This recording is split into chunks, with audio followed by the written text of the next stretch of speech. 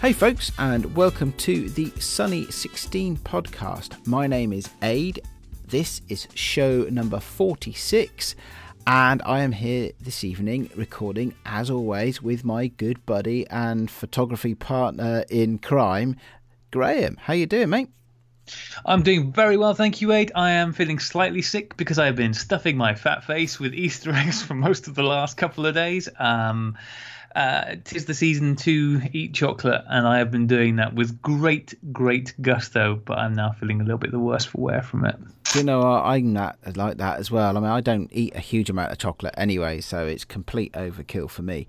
I also had to tell my kids that the Easter Bunny didn't deliver their Easter eggs. For some reason, they'd got it into their head that the Easter Bunny brings the Easter eggs, a bit like Santa brings the presents. So that was one thing I had to tell them yesterday morning. They took it okay. They weren't that. They were just quite pleased and grateful that we'd bought them Easter eggs. Okay, I mean, I have to ask, because to be honest, my understanding of the Easter Bunny, and you're breaking my heart a bit to tell me that this isn't the case, but I thought that the Easter Bunny was the one that brought Easter eggs. Is that not his role in life? I don't know, mate. If not that, then what? I don't know, mate. I went to a Catholic school. Easter wasn't really about chocolate. Okay, so next follow-up question. Have you given them the bad news about Father Christmas yet? No. We were a couple of years away from that. Yeah, they're too young for that yet. And also, I'm not sure that actually you really want to confirm it. I think sometimes these things are best left for them to A, work out for themselves, and B, never really be quite sure, or at least never have their parents confirm it. You make it sound like you're still not quite sure, right? No, it's more that I'm remembering the time when, many years after I'd stopped believing in Father Christmas, my mum actually confirmed that she'd been doing it for the last few years. I must have been about 12 by then, but even at 12 I was really upset. Well, not upset, but very disappointed. I was like, oh. So... But it's all right to shoot the Easter Bunny in the face. Yeah. It's sort of because you can do that in one side and then just give him some chocolate and they'll forget all about it. That's a very good point. Actually, that's a very good point. Did you get any Easter eggs this year? I got a chocolate bunny. Yeah, I got a chocolate bunny too, a little one. But that was fine because I just stole everybody else's Easter chocolate. That kept me going. Oh, I have the remains of my chocolate bunny in a little bowl beside me here on the desk, which, should I get peckish halfway through the recording, are there available, but we'd probably have to edit it out because I imagine it'd be really noisy. Oh, everybody loves the sound of eating on a podcast. I think it's the number one favourite thing everybody has. Please, yeah, chomp, chomp, chomp, cham. All right, well, we'll try not to subject our listeners to that, at least. So I think we've got a quite an interesting packed show today. There's lots and lots of things in the show notes to talk about, which smaller things maybe. We'll have to try and fly through them, otherwise we'll be here till Wednesday, I guess.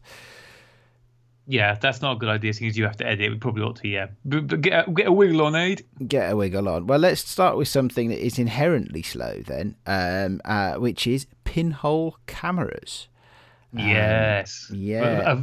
Lots to talk about pinhole at the moment. I think so, and I think this is one of those ones where you and I have very different ideas of what constitutes fun with regard to pinhole cameras and pinhole photography. Because we talked about this a little bit last week, didn't we, with Rachel? And I was quite inspired by that and by the F/D pinhole book that I'd acquired, that had just been delivered, my Kickstarter award. And so I've actually spent some time looking at pinhole cameras over the last week, really thinking, do you know what? I haven't got one of those. Maybe I should buy one. And I know that you speak very highly of the Ondu, as do others that you have. And the other one that people talk about quite a lot is the Reality So Subtle stuff. So I've been looking this week at high-end pinhole cameras. But I understand you've been coming at this from a slightly different direction. Yeah, well, it'd be funny if today, actually, I have been out with the Ondu. I took my Ondu out because I thought, I'm going to, if you don't get one yourself, I thought, I'll probably bring this down to you before too. I thought, I'll get a roll of film shot through it before I do that. And so I've had that out today because I do love my Ondu. It is a great camera. I've got the 6x12 multi-format, and of course, as the name suggests, the big advantage with that is that you can change the format, so you can use it to shoot 6x12 negatives, which are humongous, or you can shoot 6x9 or 6x6. And it's really nice having that versatility. Although, if you're like me, then you think, well, bigger is almost always better.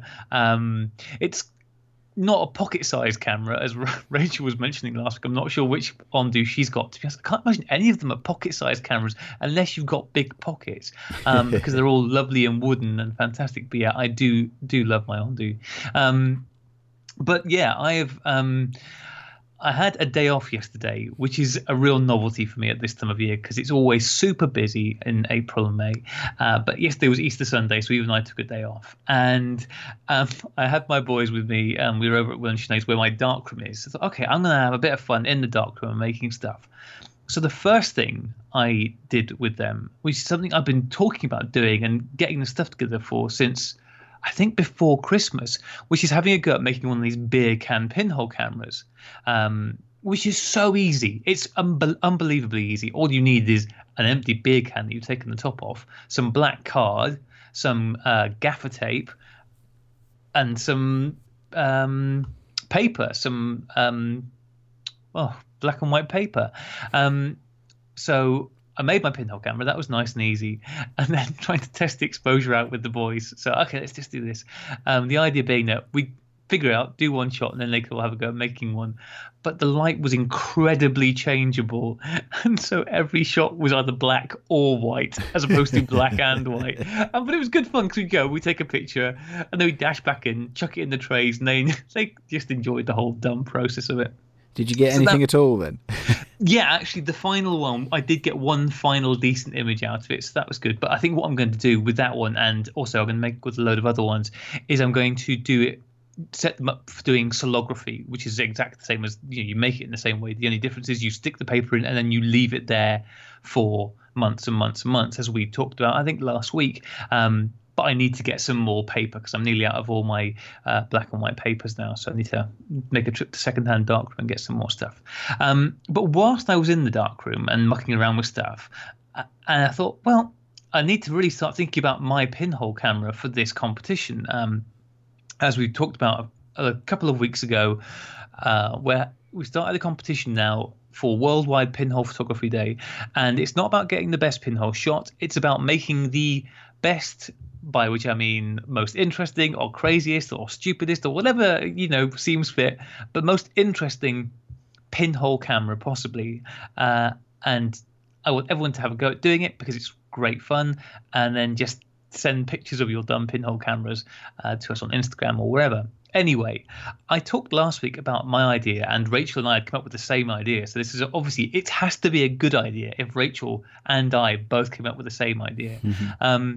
Incidentally, Rachel's doing an amazing job on Instagram as we speak. She was a fantastic guest last week and been fantastic on Instagram. So thanks, Rachel. You're far better at that than I am. Anyway, our idea was to make a camera out of a fruit or vegetable because it's the obvious choice. And so I thought, I'm going to have a go at doing this. I was at my partner's house. Thought, okay, what is there here to make a camera out of? Now, choice was limited because some things are obviously not going to be suitable. Lettuce, for example, isn't going to work. And apples, no, that's not going to fly. Tomatoes, clearly not. So my first attempt was with a pepper. Really?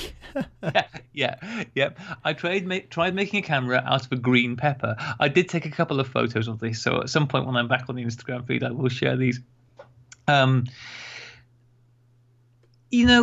not sure the pepper is the one. Did it give a color? Did it give a color cast? Well, I mean, that was the first thing, and I realised that when I say I made a pepper cam, your first question is probably likely to be, well, I'm assuming you used the red pepper, Graham, because if it's red, maybe it'll at least filter the light through so it won't affect the paper. No, I used the green one because it was a bit bigger. For all that peppers look like solid objects. They're very, very what's the word I'm looking for, Aid, where it lets quite a lot of light through. Translucent? Translucent, yes. They're surprising how much light they let through. So there was that problem. There's also the problem. So I cut it in half and scooped out the guts, the inside guts bits, and then I kind of cut a little hole and jammed in this pinhole. Not terribly well because I'm working with a pepper here, so you can't really stick things to peppers because they're quite slippery. So nothing can stick to it, not even masking tape or duct tape. And then I shoved a small bit of paper in the back, which I think moved around quite a lot. And then I got my duct tape and just sellotaped around it the first time, just joined it back together and tried that. But of course, light was just pouring in through everywhere, so that was no good. So then I just wrapped the whole pepper in duct tape. So it was like the world's worst Easter egg. Instead of getting a lovely chocolate egg wrapped in tin foil, you had a pepper wrapped in duct tape.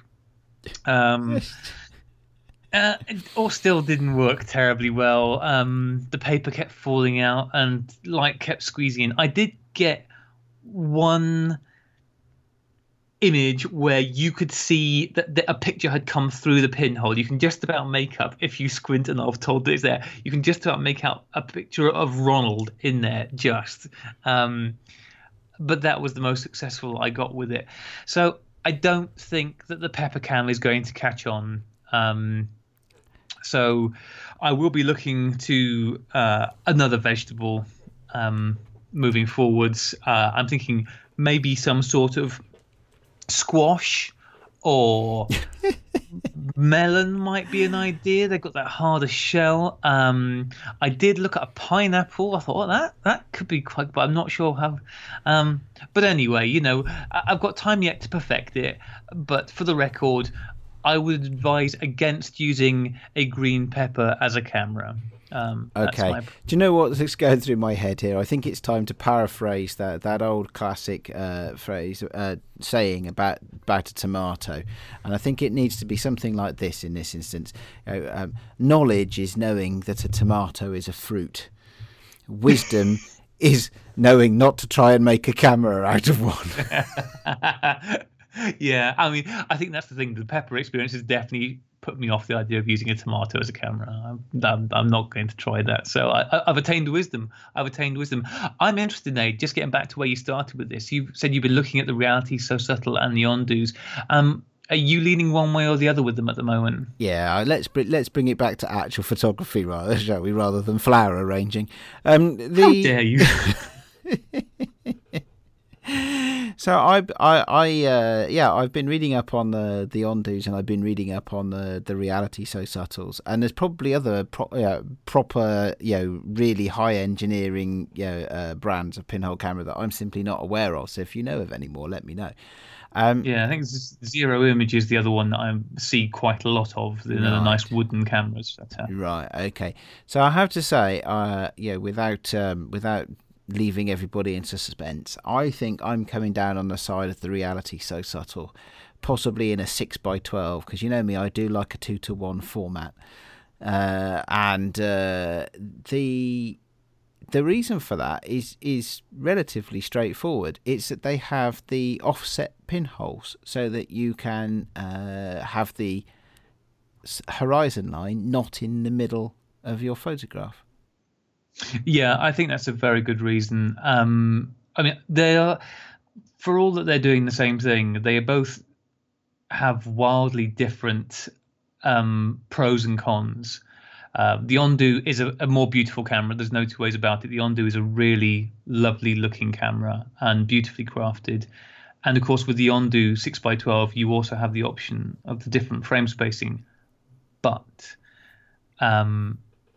the Reality So Subtle does have that offset pinhole, as you said, which makes a big difference if you're doing landscape stuff. And the other thing, which I've noticed a lot with the work of people like Corey, and I think, not sure whether Tina's used filters on hers, but anyway, it's almost impossible to use filters with the Ondo because of the shutter, the way the shutter works. Whereas with the Reality So Subtle, it's pretty easy to use a filter on there. You can just use a rubber band and stick a filter over it. So I think that's another quite key selling point. Also, Reality So Subtle is a chunk of change cheaper as well. It's not cheap, but it is cheaper. There is that. Although the slight downside is that they're not available immediately, so I still will probably need to borrow your Ondu for April the 30th for Pinhole Day, if you would be so kind. So the last thing I looked at actually was if I could get a body cap pinhole, because I do own quite a few cameras. And particularly I was looking at Fuji and Nikon. Because they are my main cameras. The Fuji, of course, is digital, but a pinhole, could be digital, couldn't it? Oh, absolutely. And there are a bunch of generic ones on eBay and the like. But I was trying to calculate what the and I'll need your help technically on this bit. I was trying to calculate what the f-stop would be on these things. So, for example, I saw one that said that the pinhole itself would be about 1 millimeter across. Now, two things rang alarm bells for me on that. One is that's a bit wide. That's a bit too big, because I think they're supposed to be about 1/3 of a millimeter across. And the other thing is that, okay, well, what f-stop would that give me with the focal length on a Nikon, for example? And I couldn't figure out where the only thing I had to try and calculate the focal length was the flange distance.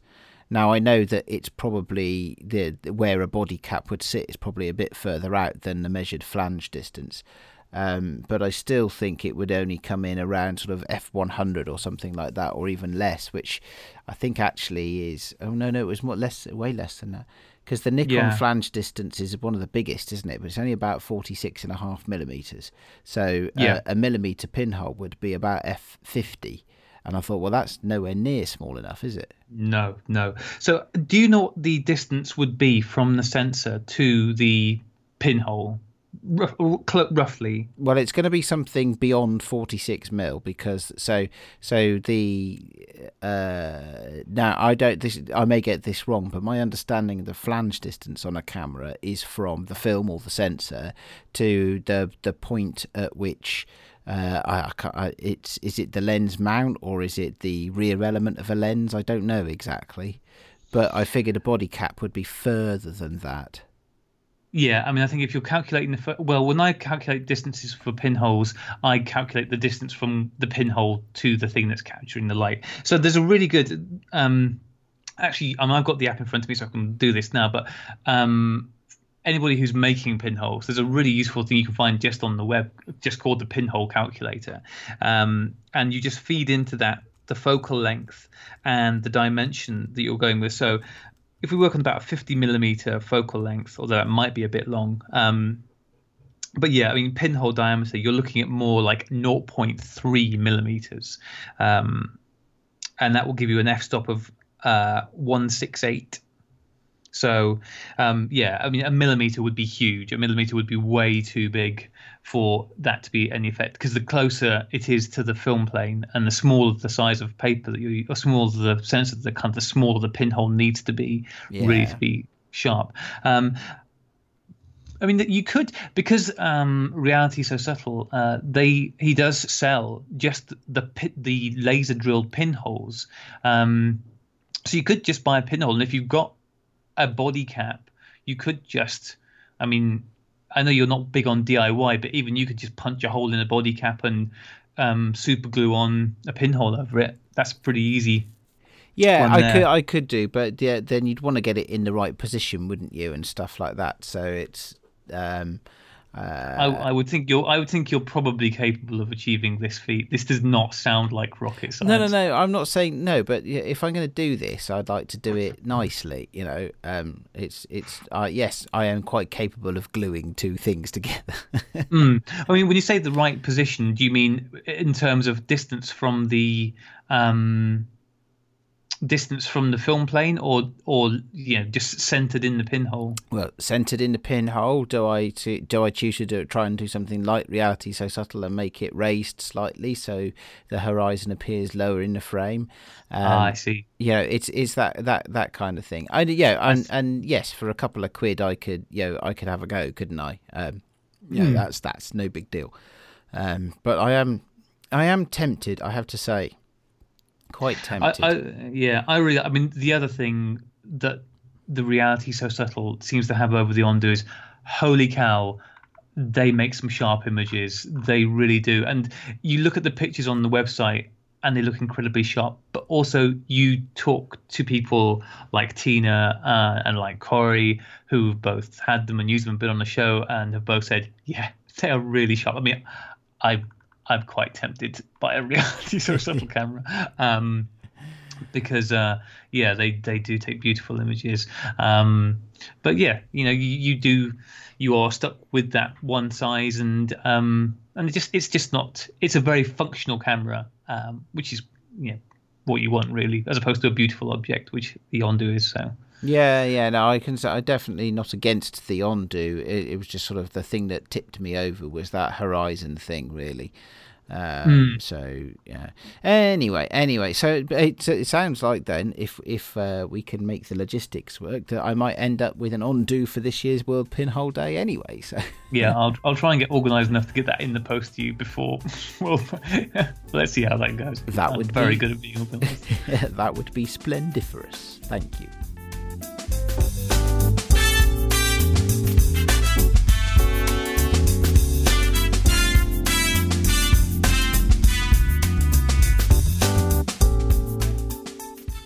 Right, well, time for me to have a little whinge, a little whine, a complaint. These are definitely middle-class, first-world problems, but, hey-ho, I'll try and make it as light touch as I possibly can.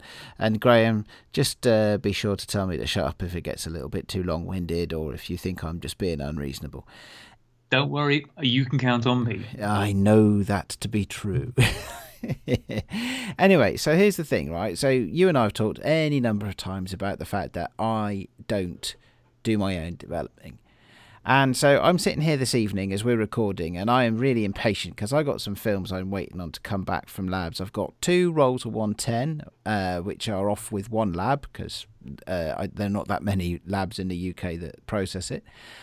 Waiting for them to come back, and hopefully there'll be something for our cheap shots challenge on those, but it's difficult to tell. So this week, yet again, I have very little by way of update on that challenge, and I'm also waiting for 2 rolls of 120 to come back, which I'm looking forward to seeing. I had the luxury of a blue hour trip around the south bank of London, the River Thames, that is, the other night, with a roll of Delta 3200, and that's one of the rolls that I'm waiting to come back. So looking forward to seeing what that comes back like. That was with my Bronica, so hopefully some good fun stuff there.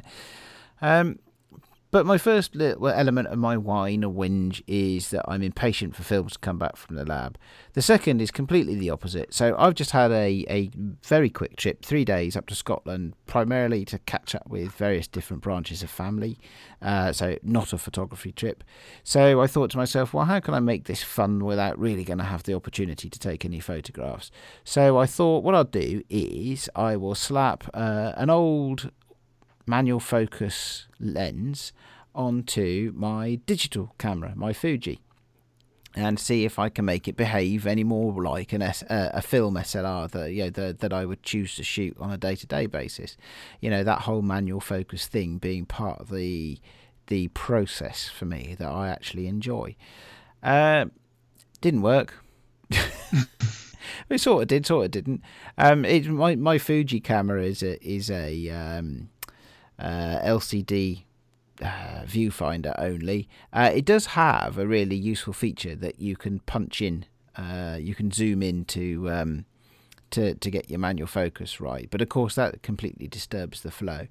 I found I could do reasonable manual focusing, but it's nowhere near as good as actually being able to see stuff and having a nice focus screen that you can really judge the difference on.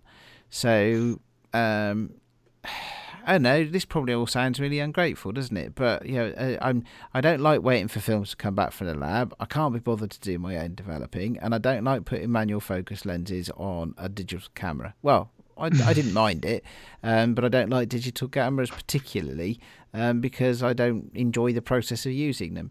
So does that all sound ungrateful to you?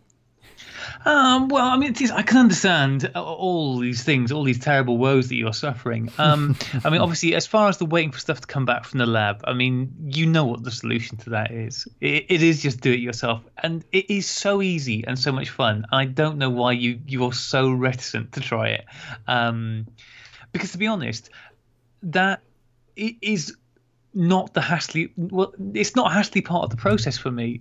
That's not the hiccup in my workflow. I'm the hiccup in my workflow. Take, for example, my Myopic Me project. So I am currently in the middle of shooting my shots for April, obviously, and I've shot the film, shot the pictures in time for every month. I have yet to develop the roll of film for March, but that's just in my pocket and just needs doing. I'll get to that soon. But I've developed the roll of film for February, and it's in Lightroom. I just haven't got as far as actually getting them out and sharing them. So the holdup isn't the developing, it's just like getting on and doing something with them. And it is so much fun. And also you save so much money with it. I mean, I'm not sure how much you spend on getting film developed every year, but I bet it's, by the time you add it all up, it's not a small number. And when I think, even just with the C41 kit that I bought last year, that cost me, I think, about £50. I can't remember exactly, but somewhere around there. But I know that I've done, I don't know, 15 or so films with it so far, and each one of those would have cost me £6-7 to get done. So it's already way more than paid for itself, and even more so with black and white stuff. So I still think you ought to give something like that lab in a box solution a go and get over that. As to the digital focusing thing, yeah, that's not great. It really isn't. I've got an older Fuji. I've got the X Pro 1, which has the same ability to zoom into focus, but it's never as good as it is with an analog camera because they just weren't made to do that. And you're never going to quite get that experience. I always find I like the pictures more that I get from a digital camera, from an analog camera. There's a bit of a slip for a man who presents a weekly film photography podcast. It's terrible. I in the last 12 months, I have barely turned my digital camera on. I think I've taken maybe 10 pictures with it. I wonder. That's almost as many as you've taken film, though. Shut your pie hole. It might be true, but you don't need to tell anyone. I wonder, maybe you can do this next time you feel like you want to go out with your digital. You're not in the mood for shooting film, but you want to try and get that experience more. I wonder if you went the whole hog, get a really small memory card that's just going to limit how many pictures you can take and cover up the review screen on the back. So you actually you're taking pictures and you have a finite number of them you can take and you can't see what they're looking like. I wonder whether you'd find you got some of the experience back just from the fact that you're having to work within constraints and not chimping, I believe is the technical term used by the Digirati. I think Leica sell a camera like that, don't I? I think you pay extra for having all of those things removed, though. Yeah. I mean, I'll cover your view screen up with duct tape for free. So let me at it. I'll do it. But yeah, unfortunately, digital cameras are not as good with focusing manual focus lenses. They just, I mean, I know you don't particularly like the split prism, but I quite like that. And so I really miss that when it isn't there. But still, it's nice being able to get at least the look when you're using a digital camera. Yeah. So the one thing that let's speak a little bit in favour of digital cameras just for a moment then. So there are a couple of things I do like about my digital camera. One is especially when you are, you know me, I like quite high contrasty photos and I'm not afraid to shoot up sun in the bright sunshine and stuff like that. One of the things that I find really useful is when you put it on spot metering, and you move the little autofocus square around the screen, and the spot metering goes with it. And you can see the impact of moving it even slightly, and you can really nail the exposure. That I really love, and I quite like, and it works even better when you're shooting black and white as well. So what you see in the viewfinder is black and white, and you use spot metering, and you just nail it. I do like that. But other than that, I'm not massively fussed about it. So anyway, it wasn't supposed to be. I have to ask. Sorry, Aid, before we move on from this, I have to ask the question that the listeners are probably wondering at as well, which is, why did you take a digital camera with you when you went to Scotland? Because it wasn't a photography trip, but it was to see some relatives, some of whom are a little bit elderly and infirm, and I was wondering whether I would be asked to make some quite critical photographs that I didn't want to then take the film back through an airport X-ray machine and stuff like that. Okay, that sounds like a weak excuse at best. Probably, but, if that's what you're going to come up with. That's okay. But I'm okay. So I don't feel the need to shoot film all the time. I do enjoy it very much, but I'm quite relaxed about this. It's like there's room for everybody in the world of photography. That's very true. That's very true. That's at Sunny16 podcast on Twitter to tell Aid why he was wrong to not take his film camera with him. Yeah, sure. Happy with that. Right, moving on, because I shouldn't have a whole podcast about me whinging. No, I mean there should be one about me whinging. That would make a great podcast. Yeah, but I don't think anybody wants to listen for that length of time. True enough. What's next? Well, what's next is Polaroid Week, believe it or not, which has snuck up on me, not being a Polaroid shooter myself. I only found out about it today, and I think this is day 2 of Polaroid Week as we record this. So, interesting times. I think it's been going for a while now, hasn't it? Like some years, and I think it seems to centre around a Flickr group that is this year called Roid Week 2017. I hate that name because it just makes me think of hemorrhoids. Well, I suspect that's the whole point. It's a weird point for them to go with, but there you go. I also was not aware that it was Polaroid Week. I think I've seen a few things pop up on Instagram. The problem is these days, there are so many of these things. It's actually becoming a little bit overwhelming. What was it? There was a day... We've recently had Expired Film Day. There was Film Photography Day. Yeah, we missed that. I think last week there was Film Photography Day. I don't know what day that was on. We had the BIF scale. No, the risk scale. It's great. It's great that there's so many things going on, but it's becoming a little bit noisy with all of these things.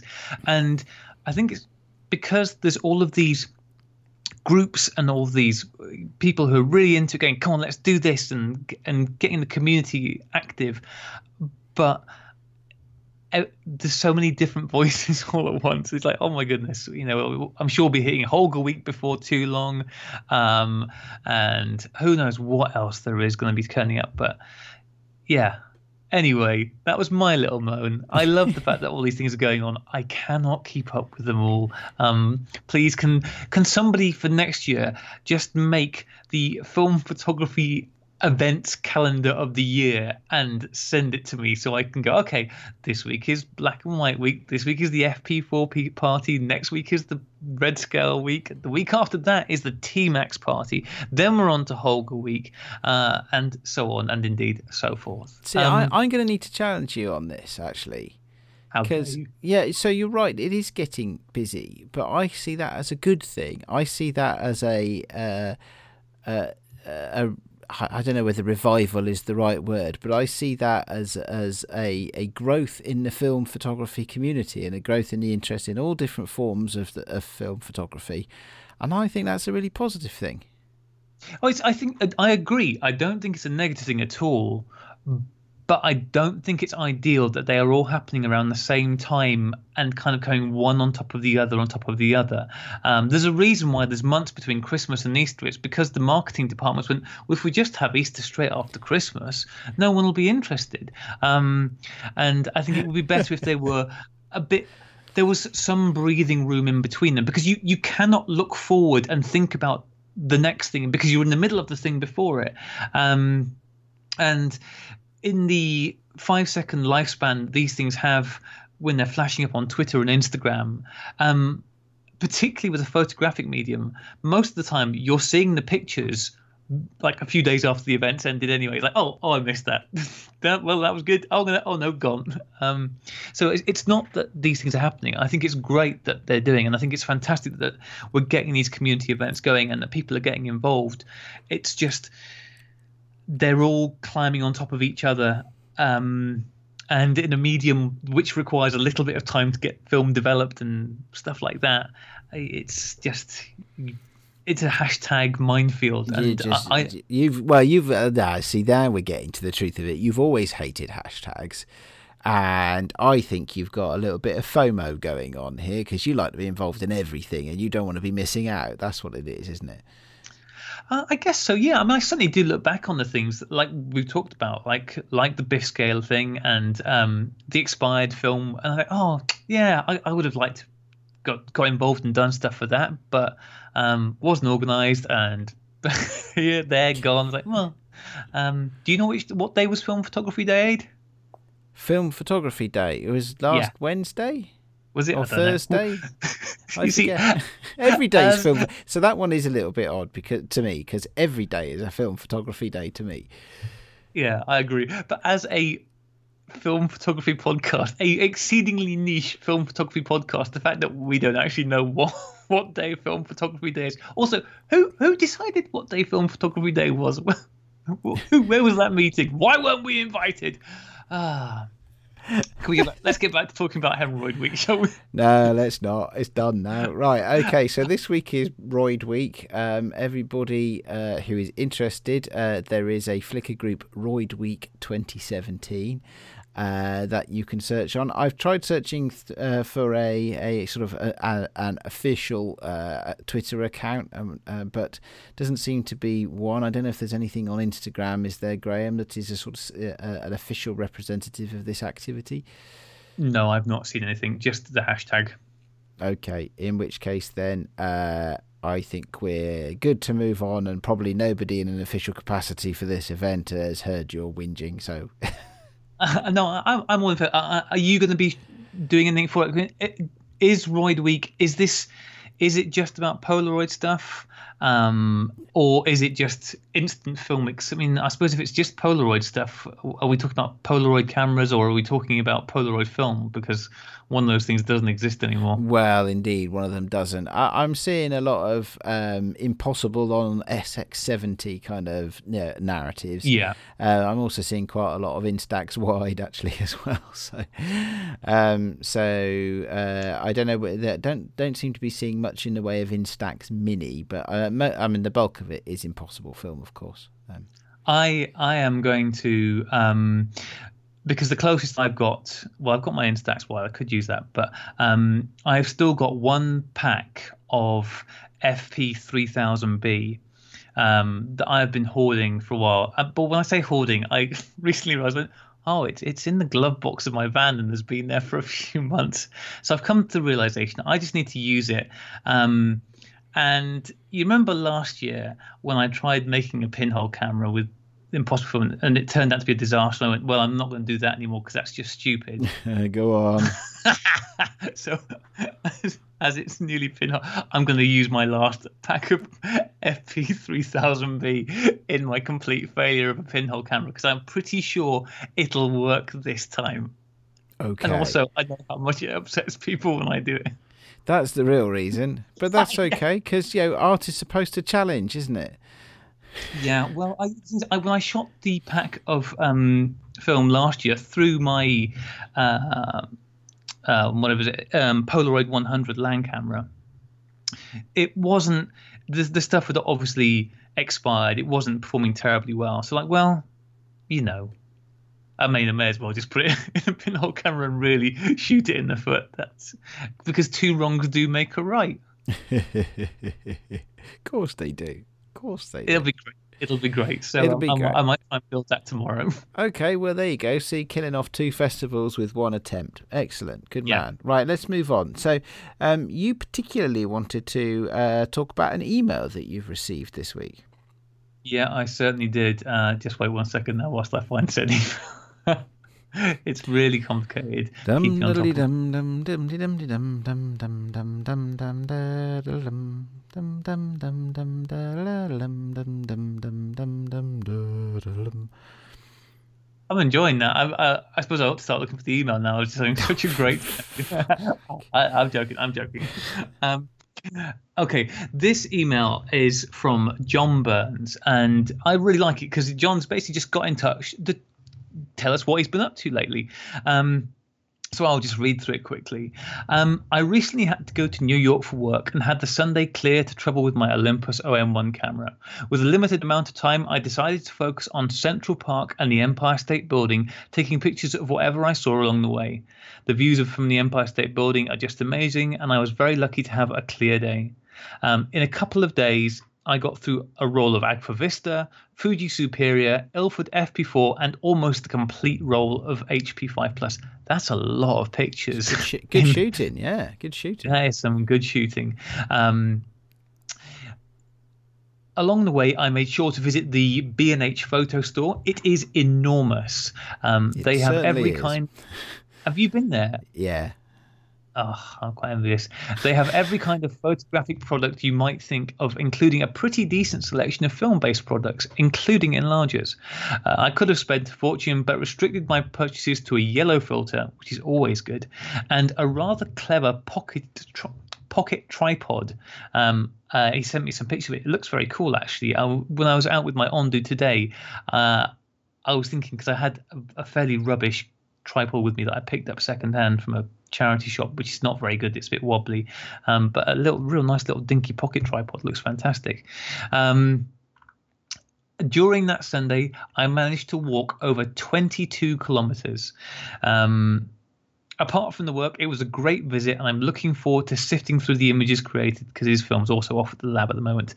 The New Yorkers I met were friendly, and every corner is a photo opportunity. Recommended to any photographer. And he's going to post some images on film as soon as he gets them back, so I'm very much looking forward to seeing that. One, thank you very much for the email. Anybody who wants to just get in touch and tell us what they've been up to, I am always on board for that. It's fascinating to hear.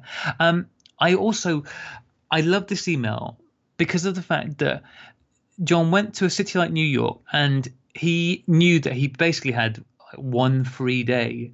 And so the idea of focusing down on what he's going to do and where he's going to go to try and get some nice photos. He sent some pictures with the email that he shot on his Samsung phone. I mean, to be honest, just the pictures he's got on his phone look stunning. So if that's just a snapshot of what he's going to achieve with the film, I really can't wait to see the pictures.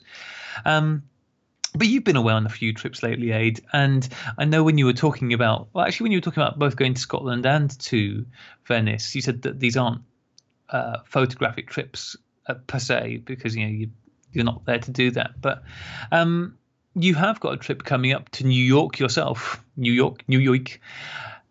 Is that going to be an event where you might try and get some pictures taken? Yeah, it is. So it'll be a challenge. So it's a family holiday. So it'll be a challenge, with 2 young kids to take time out. But of course, they want to visit all the things that they've seen on the telly. So they want to visit the Empire State Building, and they want to visit the Statue of Liberty and stuff like that. So there'll be some stuff that I'll get the opportunity to be in the right place, if you like. Don't know if I'll be able to be there at the right time. So am I going to be at the top of the Empire State at sunset? Maybe. My kids are old enough now that they can stay up that late, just about, without torpedoing the next 3 days. But they, and who knows what clock they'll be on anyway. They've never travelled that many time zones before, so it's really difficult to predict how they'll react to that. So there's bits of that. I'll probably carve out a slice of time for myself as well. I think one of the good times of day to get some time on your own in our family is first thing in the morning, because we're not really an early morning kind of a family. So, let's say, it's going to be a fairly early sunrise, I think, because we're going there late May, early June. So I would imagine that sunrise is going to be at about 5 in the morning or something like that. But if I can get up, maybe 6 o'clock or something like that, when everybody else is asleep, and run out for half an hour or something like that, come back in time for breakfast, that'd be good. Other than that, if there is a sunset, because of course that would be quite late, so maybe I can get out on my own at that point as well. But yeah, I think you just have to make the opportunities work. It's not easy, but it certainly is my intent to on that trip to take some nice photographs. And I think maybe rather than have a lot of photographs, it'll be trying to make a choice about what kind of photographs to take. Yeah, you're absolutely right. And I think when you are time limited, as you were going to be, and as John was, I think having quite a clear plan of where you're going to go and what you're going to do can really help. Otherwise, you do just end up wandering around like a little lost soul. I do anyway. I'm terrible. I often think, well, I'm going to go into Oxford and take some pictures, and I'll just get there with no real idea of what I'm doing and traipse around, and then come home with nothing if I'm not careful. Yeah. There is always that risk. I think one of the things that, going back to John's email, he's absolutely right. Or every corner, or almost every corner, especially in Manhattan, there is a photographic opportunity. When we go, we're staying in just off Times Square, which sounds insane, I know, but apparently the building we're staying in is quite tall, and it has very, very good glazing. So, but that does mean that all I'll need to do to get some interesting city night shots is to go down the lift, walk about 100 yards, and I'll be in Times Square. So I could go out for 30 minutes and take some nighttime photographs of Times Square, which could be really interesting. Yeah, that could be fantastic. That really could. God, yeah, that's gonna be insane being that close to Times Square. Cool. It's To be fair, pretty much everywhere you go on that island is enormously noisy. The thing that gets you away from the noise is the height. I've been advised. So you want to make sure you're at least 10 stories up where you sleep at night, if you can possibly be that. No, good tip. And will you try and sort of have an idea in your head of what you want to take pictures of before you go there? Because you were quite disappointed when we spoke about the stuff you got when you came back from Venice. Because I said it wasn't a trip where you went there to take photos particularly, but nonetheless you weren't particularly thrilled with the ones you got when you came back. So how are you going to avoid running into that situation again when you hit New York? That's a really good challenge, actually. I'm already doing a bit of reading. I was given a book a couple of weeks ago called Photographing New York, and that's something I'm using as inspiration. I haven't done a lot yet. It's a really good point, because I probably should do more. I mean, I got a few weeks to sort it out, obviously, but maybe I should make a shot list. Maybe I should make a location and shot list. I remember last time I went, which was without the children, just me and the wife. I used that app, the Photographer's Ephemeris. Have you heard of that one? Yes, I have. It's one of these apps that lets you when you put in a location, it will show you where the sun rises, where the sun sets, what times. It'll do the same for the moon, I think, as well. So you can have, and you can see, you can work out where's going to be a good place to shoot that's going to have good light, or exactly what time, to the minute, that you'd need to be in a certain location, what way you'd need to be pointing, and stuff like that. And it works really well in conjunction with something like Google Street View. you give you an idea, or Google Earth to give you an idea of what you'd actually be able to see at certain points. So that's a good challenge. I shall do that. Remind me of that in a week or two, and I will say then that I've not done anything, and then remind me again a week or two after that, and maybe I'll have started working out a plan. I remember years ago at this point listening to a podcast with now I'm not sure which photographer it was. It might have been. Is it Trey Radcliffe? Is he a photographer? Well, he is. He's the king of HDR, isn't he? He's an American chap, serial entrepreneur, moved his whole family out to New Zealand and runs a photography empire from there. Does very well for himself. I think it might have been an interview with him I was listening to. Anyway, it came up about going to a new place and taking photos and how to get the best from it. And one of the things that was talked about was that before this person, if it was Trey Radcliffe, it might have been somebody completely different, but it doesn't really matter. He would seek out the work of photographers in that area already, not just pictures of the area, but photographers living in that area, whether it's through Flickr or you could do it through Instagram or wherever, but to see where people are going. Because obviously, if you're looking at just general tourist shots, you're going to see a lot of the very similar stuff because people go to the same places. But if you can get plugged into a bit of local knowledge, and I think he was saying he would actually get in touch with people, say, "Oh, I'm coming to this area.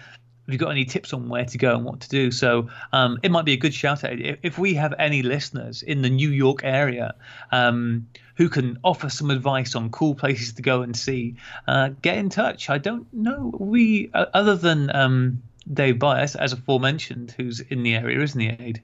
Yeah, I believe he's based in Brooklyn, I think he said. Yeah. So, but we may well have other people out there who are living in New York. So if you are from New York and you've got some pro tips for Aid on getting some cool pictures that are maybe a bit off the tourist track, then drop us a line at the Sunny16, or it's just sunny16podcast@gmail.com, an email address which Rachel last week informed me that I probably ought to put on the internet somewhere to make it easier to get in touch with us. So I'll definitely get around to that. Yeah, absolutely. I've even been toying about with the idea of declaring some sort of Sunny 16 podcast meetup in New York if there are people in the area. Well, there you go. When is it you're going to be in New York, Aid?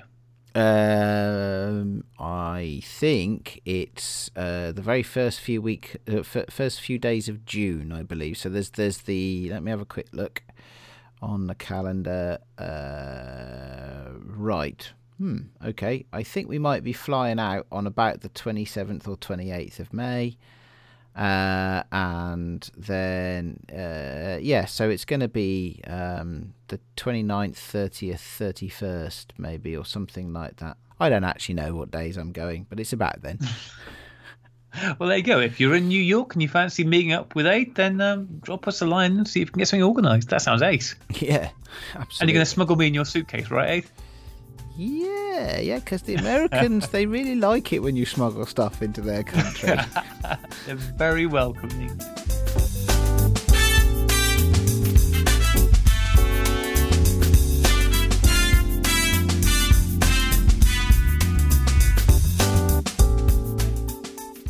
Right. It's that time of the show where we like to do some shout-outs. There's some good stuff, actually, in this list this week. It's quite a rich picture to paint for you in this little here podcast. First of all, we are going to visit our Flickr stream, which we haven't done on the show for a few weeks now. Rest assured, we do look at the Flickr group all the time, and it's great to see so many new things coming in. And Graham and I are just going to, for the next minute or two, pick up a couple of favourites. So I'm going to start actually with a member of our Flickr group now that we haven't seen before, somebody who's new to our group, and forgive me, I'll get the pronunciation wrong.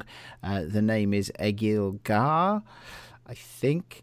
And Egil has posted a couple of portraits, actually, one of which is in colour, taken apparently of a chap called Bjarn on a Mamiya camera. Doesn't say which one. But the lighting of this portrait is just awesome, and the detail in it, from being a really good quality medium format camera, is amazing. So have a look at that, folks. As always, the Sunny 16 podcast Flickr group, and enjoy some of Agil's work as well. Graham, what would you like to pick out? Well, I'm just looking at the first couple of most recent ones, actually. Pictures by Robert Dungan. I love the fact that we've talked about Robert stuff before, but he shares loads of really cool pictures from colonial Williamsburg. And I just love seeing these old wooden buildings, because it's the kind of style of stuff we just don't get in Britain at all. They're just really cool buildings, and shooting them with cool old cameras and stuff. So, yeah, I really like that stuff. It's always intrigues me. Yeah, it is. It's the sort of thing you'd expect to see in like a Huckleberry Finn TV show or something like that, isn't it? Yeah. But good stuff. Right, next on the list, some Dan Smith photos. Actually, Dan has been posting to our group recently a number of medium format pinhole cameras with a vertical panorama aspect ratio. These are really quite different. They just give you pause for thought. Flickr doesn't show them particularly well, because what you get is a sliver on your screen about an inch wide. But there's one of a pylon, another one of a tree. It's an interesting take on pinhole photography. The one I'd probably pick out most, though, is called Spiral. And this is in a building with a spiral staircase, but the way it's set out, the spiral staircase actually occupies the top half of the image. The bottom half is the floor of the building that it's on, with some lines going off into the distance of flagstones it must be placed on. That's a pretty awesome shot, Dan, and in fact, actually, I hadn't favorited it, so here, listen to my mouse click if you can. Probably doesn't come through, but that's me favoriting that shot. Sweet.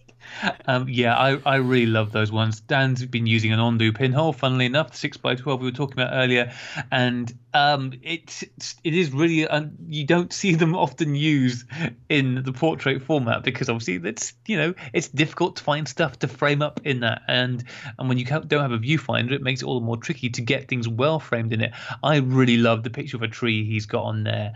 The picture is just great, and it's so well composed, which is a real achievement, because it is tricky to compose well with a pinhole camera. I really like that. Dan's shared quite a lot of stuff. Another person who shared quite a lot of pictures lately is Slavik Karvas, who's got loads of awesome stuff, including one. It's a hashtag TMAX party. See, I told you, ain't no party like a TMAX party. Loads of cool stuff. Just all sorts of different stuff. I'm looking at one now of some little copse of trees. I'm going to read what the title is. Zepsuti Focus, also known as Zezowati TLR. I don't know what any of that means, but I like the picture and I love the title, so that's awesome. Cool. All right. So my last pick for the moment is from our good buddy Eric. There's a couple he's done like this actually, but this one is particularly effective. So this is a diptych, and it's of, I don't know, that classic American eroded volcano stack that you see in all of the cowboy movies. Where it's shot, I'm not entirely sure that it says actually. Oh no, it says Sedona, Arizona. So yeah, a proper Arizonan landscape. Arizonan landscape. The left shot of this diptych is pure landscape and is focused at infinity, I guess, so is nice and sharp. The right hand one is actually part landscape, part portrait, and it's a picture of a lady, possibly Eric's wife, I don't know, it doesn't say actually, I don't think, and the lady is holding what looks to me, and I'm not very good at this, it looks to me like one of those classic folding land cameras, the Polaroid land cameras. And because it's part portrait and it's close up, actually the what do you call it? The landscape bit of it is out of focus in the background. So although you've got a contiguous picture across 2 frames of this diptych, the left one is in focus and the right one, the background is out of focus because the subject is the person. I think that's brilliant, Eric. I've never seen anything like that before. It's awesome stuff. Yeah, the half frame cameras, the Olympus pens, do lend themselves to diptychs so well, and the pen FT, did you say 8? Sorry, Something like that, yeah. That is the flagship camera that you actually can focus, and so you can throw the background out and have. Yeah, it's great. It's super effective. Really, really cool shot. My last one, things I have to pick a last one, and can't just go through all of them.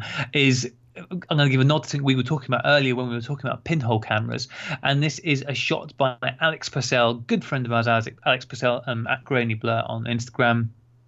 And this is a shot he's taken with a Zero Image 2000 pinhole camera, and it's a great shot of a body of water with some trees in the background and a swan moving with it. And of course, because the swan's white and moving, it's got like this white ghost swan blur passing through it. But yeah, it's a 6x6 image. Looks nice and sharp. It's good. Yeah, I definitely think the Zero Image cameras are well worth a look. I know that Ian Kay is also another Zero Image shooter, so might be worth checking out whilst you're checking out pinhole cameras. Yeah, okay, something to ponder there. Right, moving on then. I would like to give a shout out this week to a fella called Abe. He and I have been swapping emails. I contacted him actually having seen something about his work on the internet somewhere, maybe Twitter, maybe Instagram, can't remember which. But what I'd like to point everybody to is Abe's work on a thing called the Film Lab app. Best found on the internet at filmlabapp.com. Now, this is a really interesting idea that he's working on. He's in his spare time at the moment, and what he's trying to do is to create a phone app that acts like a really competent scanner, a film scanner, that is. So what you would do is you would put your negatives on a light box, so just flat on a light box, and you would use your phone to take a photograph of that. Now, maybe people are doing this already, don't know, but there's a couple of little extra add-ons that Abe's working on. First of all, is he's working on some stuff like a sort of a punch-in focus kind of thing, like you and I were talking about on our Fuji cameras earlier, Graham, so that you can make sure that you were really getting that as close as you could, but still in focus, so that you could make use of the most number of pixels. Second thing he's working on is that it can maybe it will be able to, I should say, take a photograph of a whole strip of negatives and automatically cut them up for you, so that you'd get nice little discrete shots. And one of the other things he's working on, I know, is actually to automatically convert that negative photograph into a good quality positive photograph. To actually process what it takes as well once it's got those photos and turn negs into positives. So what you'd end up with is just, from taking, let's say you had just the one negative, you could end up with somewhere between, 8 and 10 megapixels of film scan really, really easily from your mobile phone, which sounds great. Or alternatively, if you wanted to do things quickly for, just to check what's going on, you could take a picture of 4 or 5 at a time, maybe, in a strip of negatives, and get them all at a couple of megapixels each, and work with them that way, and decide which ones you want to do more properly. So, you know what? I'm really impressed by this and by the ideas behind it. It's work in progress at the moment, and one of the things that Abe is hoping to do is to bring it to a Kickstarter. Not started yet. In our email exchange, he said he's hoping to get there soon, in a few weeks, hopefully, to launch a Kickstarter. And I've actually invited him to come on the show and when that launches, to tell us all about it, because I think it would quite be interesting. And we'll see what happens. What do you reckon about this as an idea, Graham? I really like the sound of it. I think I tried to use another app you may have suggested to me in the past, or somebody suggested to scan in Negs, and didn't have much luck with it because it wasn't on a Lightbox or something like this. So I think if you can get, because the focusing is the hardest thing. Getting it to focus accurately on it, and then do all the stuff. It could be really useful. It really could. I obviously I don't think you're ever going to get quite the results you get if you've got a quality dedicated scanner. But that said, if you're traveling or you just don't want to spend the money on a scanner, which is perfectly reasonable, I think this could be a great thing. I think so. I think even as a two-step process, because I know a lot of people scan, but then they have to scan everything. Yeah. If you could use something like this to do scans, almost like contact sheet, type of scanning. So you could get, okay, here am I've taken, I don't know, 8, 9 quick and dirty shots of a strip of negatives. So I've now got my whole roll of 36 scanned to about 2 megapixels or something like that. Certainly enough to have a good look at them, see whether they're in focus, and whether they're worth scanning properly or not. Because I know scanning takes a huge amount of time, doesn't it? And if you have to scan 36 photographs and then only about 5 of them are in focus, that must be quite soul destroying. Yeah. I mean, I think the thing for me is that, and you mentioned it in an email you sent him, is about this idea of perhaps having something to physically hold the phone at the right distance above them, because I think that would be a very useful thing when you're trying to take a photograph of a flat surface, whether it's a negative or a print or whatever.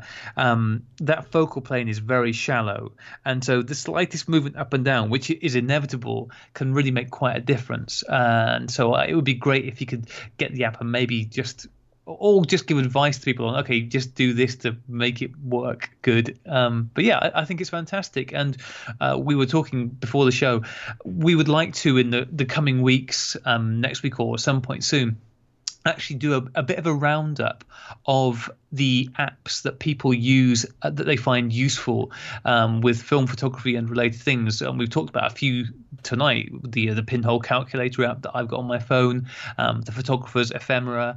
At Christmas time when we did the Sunnies, the Pinhole app was very popular with people. So would really appreciate it if you got in touch with us either in the Instagram post for this show, which will go up when the show goes out, or on Twitter, or by email, or whatever you want to do, and let us know what apps you're using, what you find useful, and so we can do a bit of a roundup. We can look into them ourselves, because I'm sure there's stuff out there that you guys are using that we're not aware of, because that was certainly the case with the Pinhole app at Christmas. So please do get in touch and fill us in with this stuff, because these smartphones we have in our pockets are amazingly useful. I was using a light meter app today when I was doing my pinhole photography. It's great. They're just there, and they're very powerful tools. So I'd be very pleased to hear what other people are using, so we can share it with everybody else listening. Absolutely, yes. Definitely. Right, okay, moving on to the next one. Somebody that you'd like to talk about. Yeah, just want to give a shout out to Robert Brown.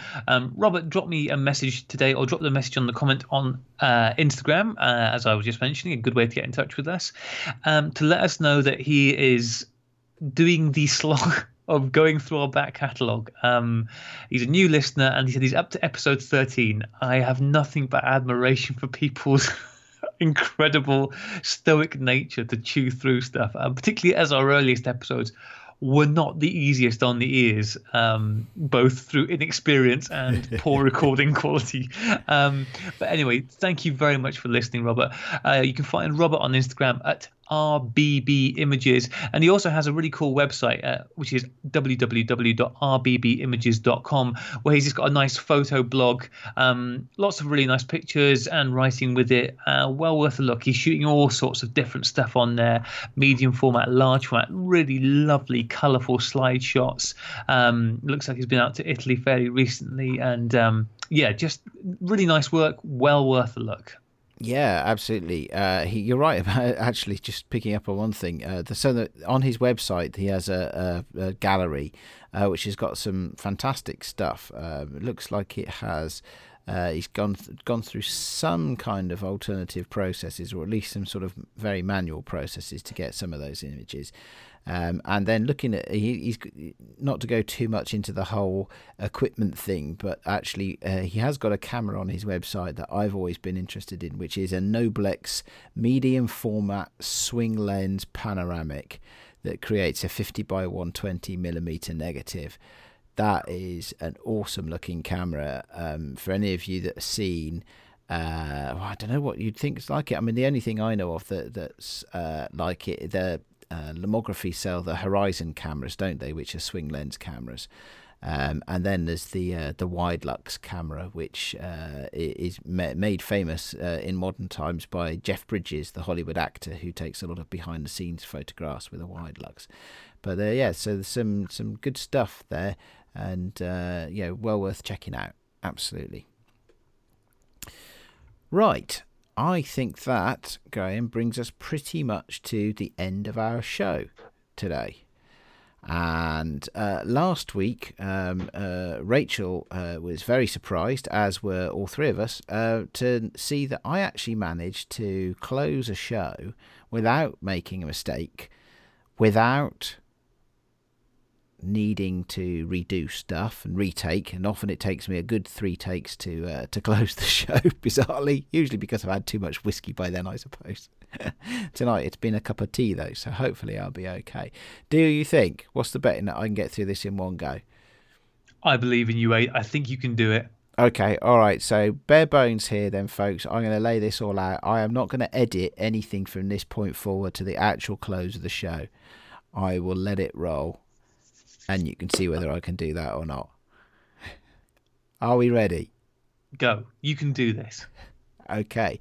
I'm hoping you flub it completely, but I think you can do it, Aid. I have some confidence in you. It's a limited amount of confidence, and I'm hoping for a fail, but I almost believe in you. Okay, right. Well, just to spite you, you can get in touch with us on the internet. We are the Sunny 16 Podcast on Instagram, on Twitter, on Flickr. We are the Sunny 16 Podcast group. We've just been talking about that. We have received emails recently, and Graham talked about them today, at the sunny16podcast@gmail.com is our email address. And now for the thank yous. We always like to thank Chris at pixelatedphotographer.com for the tech support and for hosting the forums. Thank you, Bill Owens, for the show notes. Graham, how are we doing with show note posting? Okay, moving swiftly on. And of course, we also like to thank Kevin MacLeod every week.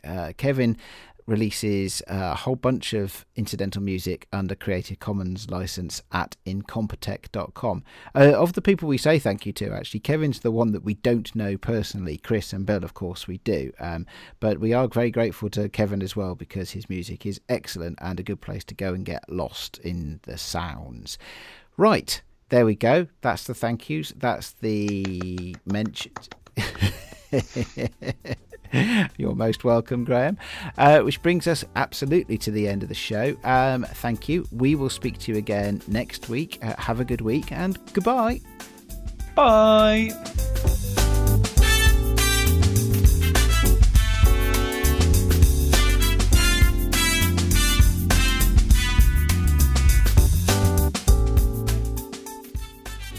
You know what the worst thing about this time of year is, Aid, is I want to make a pumpkin camera, and there's no pumpkins anywhere. Should have done this at Halloween, not Easter. Shouldn't we be celebrating the fact that I got through all of that in one take? I knew you'd do it. I knew you'd disappoint me. You only ever fluff it when you're going to edit it out. Do you reckon you can make a camera out of an Easter egg?